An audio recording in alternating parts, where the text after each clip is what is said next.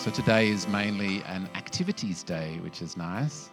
You should have paper on your tables. If there isn't quite enough paper on your table for everyone who's sitting at your table, you can always steal some paper from a nearby table. But yeah, so that's just a heads up that we will be doing a little activity. So my name is Rod, as I said. My pronouns are he and him, as I said. And I might start us off with a prayer, since we're talking about prayer today.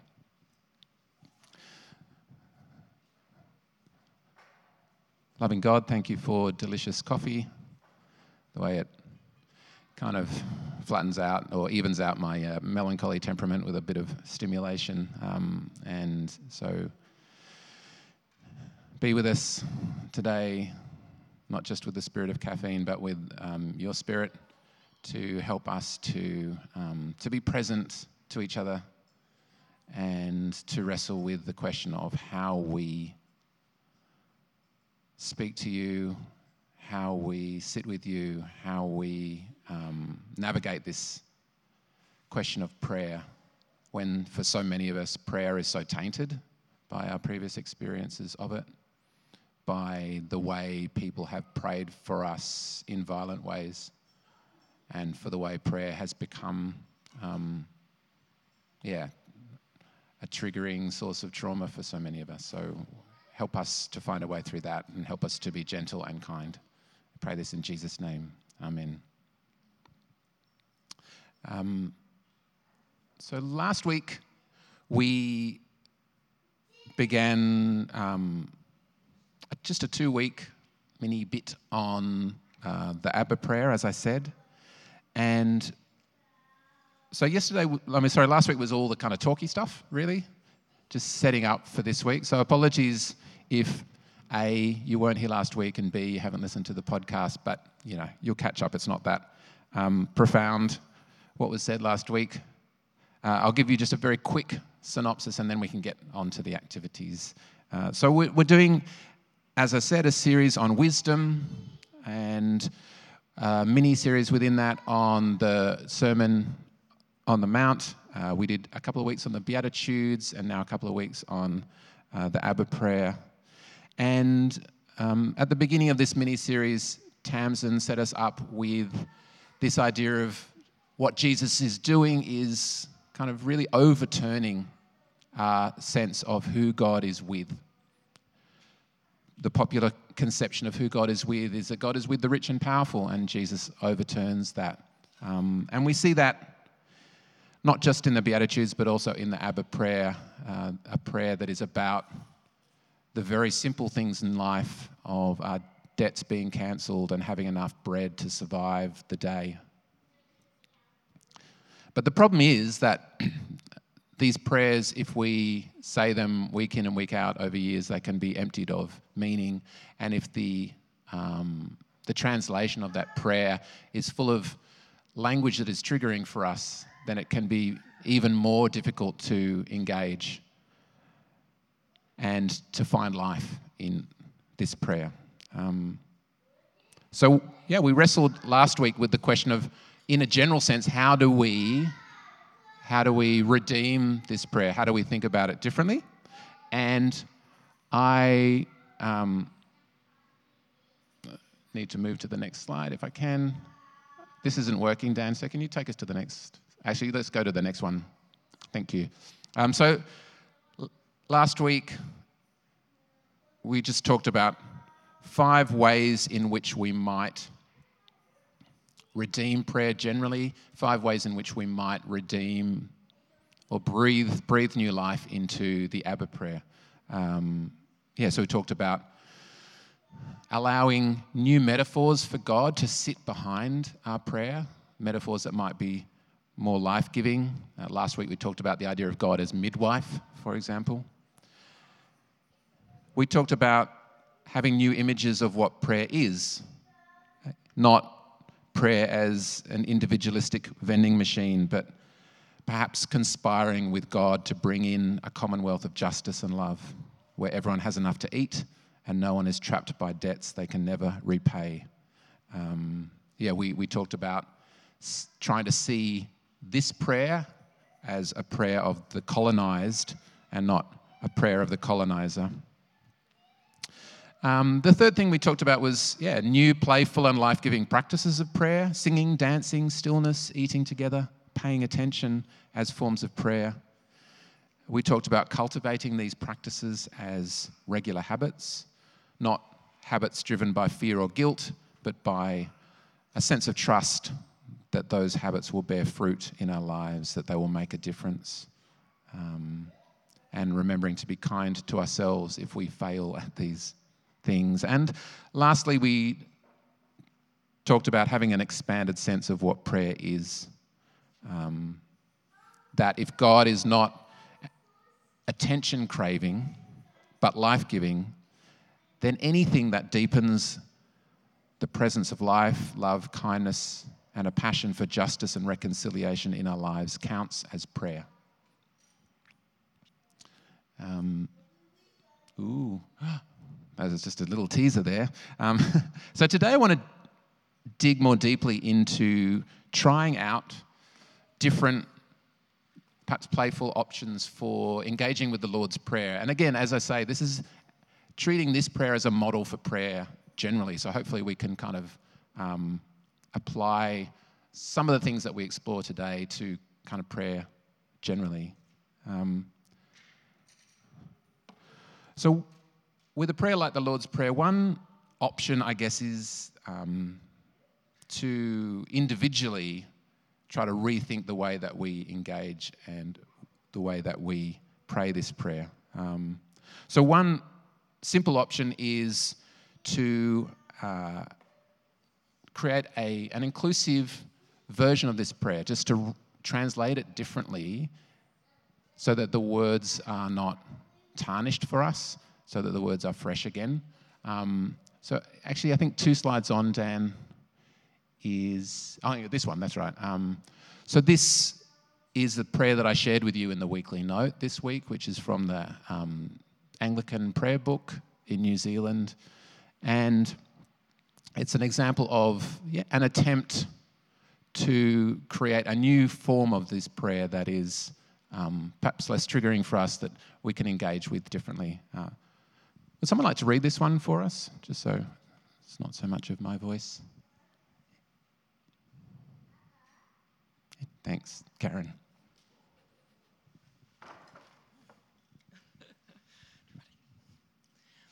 The Lord's Prayer. Eternal Spirit, Earth Maker, Pain Bearer, Life Giver, Source of all that is and that shall be, Father and Mother, Parent of us all, loving God in whom is heaven. The hallowing of your name echo through the universe. The way of your justice be followed by the peoples of the world. Your heavenly will be done by all created beings. Your commonwealth of peace and freedom. Sustain our hope and come on earth. With the bread we need for today, feed us.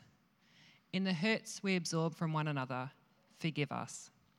In times of temptation and test, strengthen us. From trials too great to endure, spare us. From the grip of all that is evil, free us. For you reign in the glory of the power that is love, now and forever. Amen. Thanks, Karen. So this is one option for us when we are trying to breathe new life into a prayer, to reinterpret it, to retranslate it, and to try to find another set way of engaging with this prayer which brings new life. Another option I came across in this book recently called The Power of Ritual. And I thought this was a delightful way of kind of changing up our experience of the Lord's Prayer every day. I'll just read it. But do you want to take us back to back to the tarot card slide? There we go.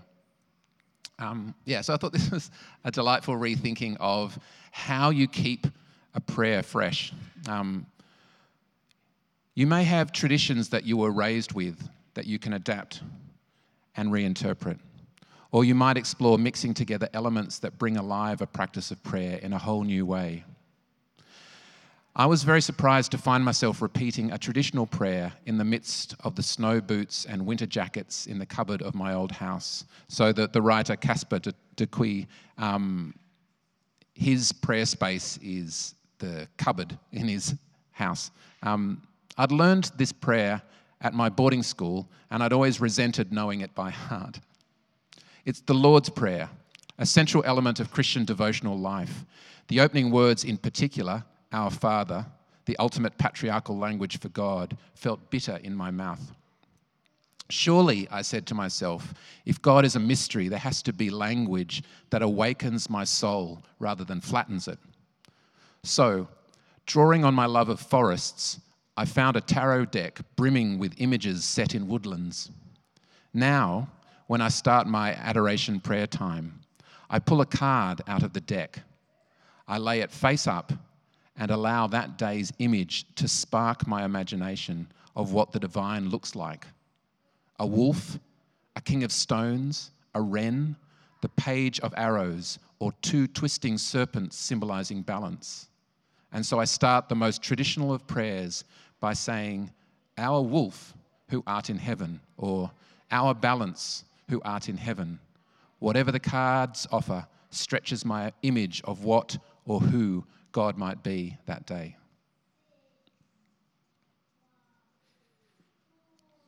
Again, you don't have to rush out and buy yourself a pack of tarot cards, but it's just a beautiful illustration of perhaps playful practices that can expand our imagination, allow us to re-engage with things that are either tired for us or where it's become so rote that it's been emptied of meaning.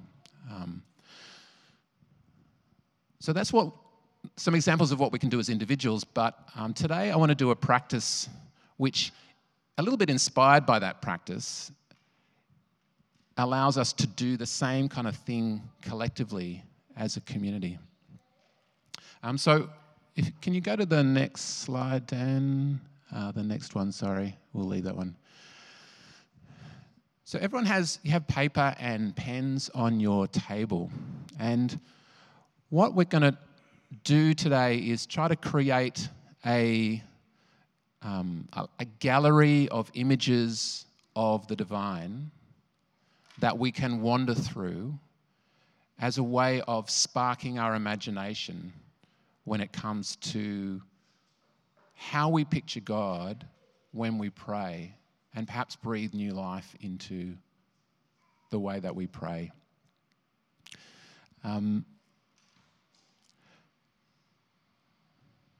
Because, and Tamsin and Shane and I were talking about this the other day, there's this beautiful opportunity when you engage with God as a community to, at one and the same time, sit in your own kind of comfortable home place or image of God, but also in community to encounter the comfortable home places that others, the image that is most comfortable for other people, and to feel a little bit of discomfort, a little bit of tension perhaps in that image not sitting as comfortably with us.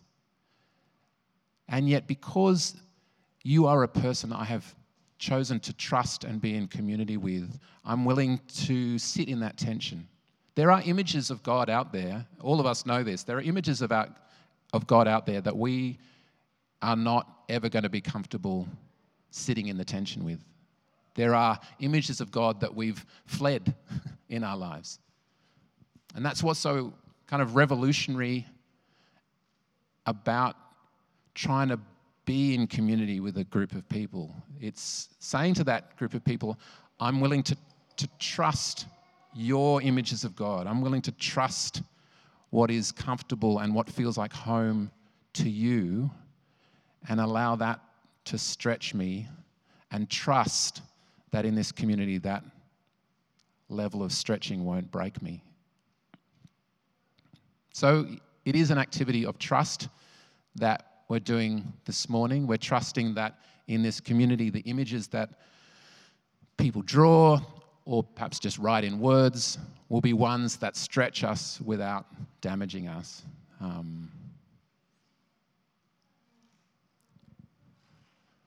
But again, as always, I want people to feel comfortable to participate at whatever level you feel comfortable. Yeah, if that's, if you're here for the very first time and you don't know if you can trust this community, you can just look at your own image and sit with your own image. You might not want to wander around and look at other people's. So please, make your own choices and make sure that you keep yourself safe. So the practice, as it says up there, is just to draw an image of God that you feel really comfortable with, that feels like home to you. You can also just write a description if you don't feel comfortable drawing. And so I'll give you about 5-10 minutes to do this. And at the end of that time, if you are comfortable sharing your image, you may not be, and that's fine. You can just turn it face down and people will not look at it. But if you feel comfortable sharing your image, just leave it face up on your table, and then we'll have some time to wander around and look at each other's images. And if you've got any questions, just put your hand up and I'll come and help you.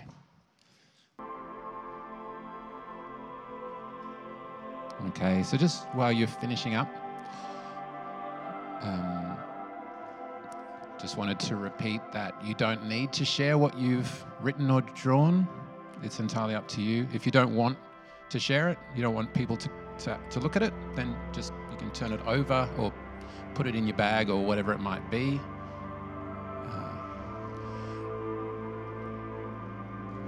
But what we're going to do now is just for 5 minutes or so, I'm going to invite you to stand up and wander around the space and have a look or a read of what other people have drawn or written.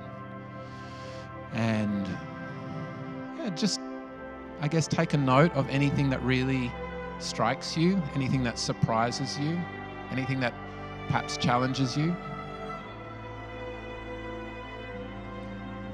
Bearing in mind the whole time that the context for this is thinking about stretching our images of prayer or images of God so that we might be able to re-engage with that God.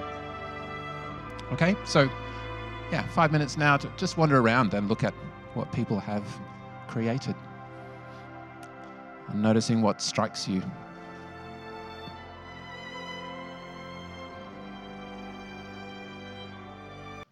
So what we might do in the few minutes between now and communion is just open up to people's feedback on things that really connected with them. I guess in the interests of kind of safety, I want to invite you just to talk about something that really connected with you in a kind of positive and kind of life-giving way. There may have been some that were a bit uncomfortable for you, or there were ones that surprised you, or ones that we might, if that's a conversation you want to have with someone else at another time, that's fine. But for now,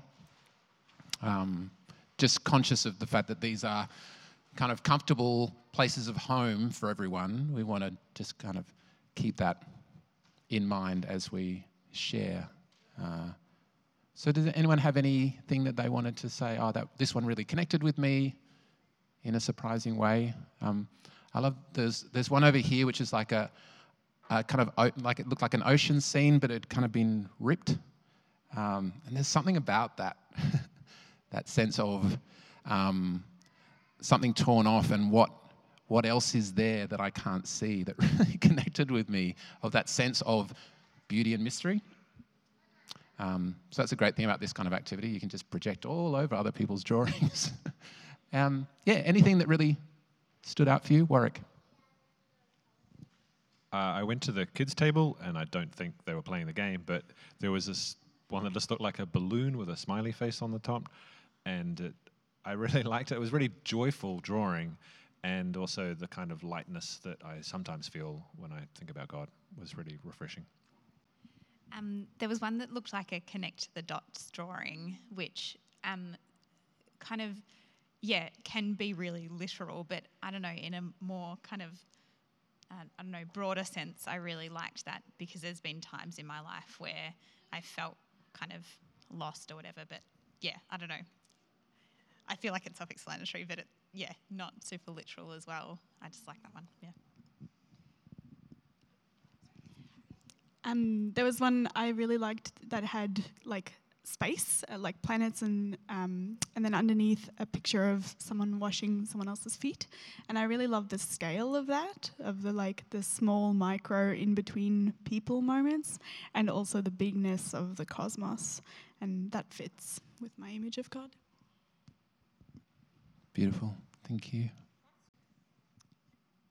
I found it so deeply moving, like each image just kind of cracked my sense of God wider and wider and wider than my usually small image, like the bath and the dense forest and it's so beautiful. Thanks, Sarah. I don't know if it quite counts because it wasn't so much. I was walking around looking at the drawings, and just all of a sudden my eye was just drawn to the couple of beautiful mothers over to the side, and little babies climbing on them and smiling and laughing, and I was just struck by how previously I've struggled to see that mother-child relationship in God, because being a mother is so exhausting, and you just look at a mother and go, isn't God supposed to be all-powerful and not just this tired, worn out? I'm not suggesting that's how the mothers look this morning, but just from experience of having children and living with their mother as well, it can be exhausting, but just sort of in the last few years, obviously my perception of God has changed, and being able to see that depiction of God in an exhausted but deeply loving mother that's just really what caught my eye wandering around today. I was just captivated by God with love heart eyes in the back corner over there, and I don't believe in heaven and hell at all, but just thought it'd be so funny if you got to heaven and there was this like love heart eye cloud God just like, welcome. It's so funny. Yeah, I thought it was super special. The good thing is I edit the podcast, so I can edit out the fact that Josh doesn't believe in heaven and hell, because of course everyone here does, just so you know. Oh, Nat, you drew reptilian eyes, yes. I was struck by that one. Yeah. Red reptile God. But it is, it's that one really, we're not meant to talk about this kind of thing because I made the rules and I'm breaking them. But that one really hit me. And I think it was a beautiful inclusion in that, that kind of dangerous, non-domesticated God. Just that, fundamental beyondness of God, which it's easy for us to, in our desire for safety, to exclude the unsafe character of God. No, the world's not safe. So thanks, Nat. Courageous reptilian eyes. All right, thank you. What I thought might be a good idea is, if you feel comfortable and again, you don't have to do this, but if you feel comfortable just leaving your pictures on the tables after we finish, and so that anyone that wants to take a photo of a particular one that might actually aid them in their prayer life, that could be a beautiful gift. And again, if you're willing to leave it, you can take it with you if you would like to, irrespective of whether you're comfortable with us taking photos of it or not. But I might collect them afterwards, and just to talk to Shane and Tamsin about how maybe we might present them to people as a kind of prayer stimulus kind of thing. So anyway, entirely up to you. But thank you for participating in that. I know it's I'm always in awe of this community's willingness to give themselves over to activities like this. So thank you. That's very generous of you and kind of you.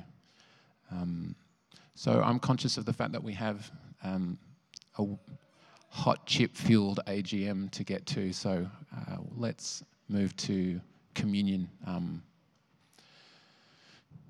And again, as we said last week, communion is one of those things that we do week in and week out, and which can be such a powerful ritual to participate in together, and yet there are weeks when we can kind of sail through it without kind of any real attention to what's going on, and that's fine. We all have those weeks. But it is, again, a challenge for us to do this ancient and beautiful and powerful ritual every week and still find life in it. And sadly, I haven't prepared anything to stimulate that this morning. So it's up to you. But what we do is we just come forward and crack the crackers, take a little bit of cracker, take a little thing of juice. We form a loose circle, and when everyone has some juice and cracker and is in the circle, then we pray and eat and drink together. As always, if you don't want to participate or you don't feel comfortable participating this morning, that is totally fine. Yeah, come forward if you would like and take some cracker and juice, and then we'll eat and drink together. As with last week, we're going to finish with the blessing on the screen. One of the beautiful kind of resources for images of the divine are obviously First Nations peoples and their images. You can see a picture by Safina Stewart of Bunjil, and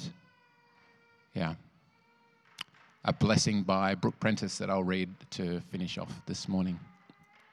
May our footsteps on these ancient lands remind us of creation and connectedness in our search for truth.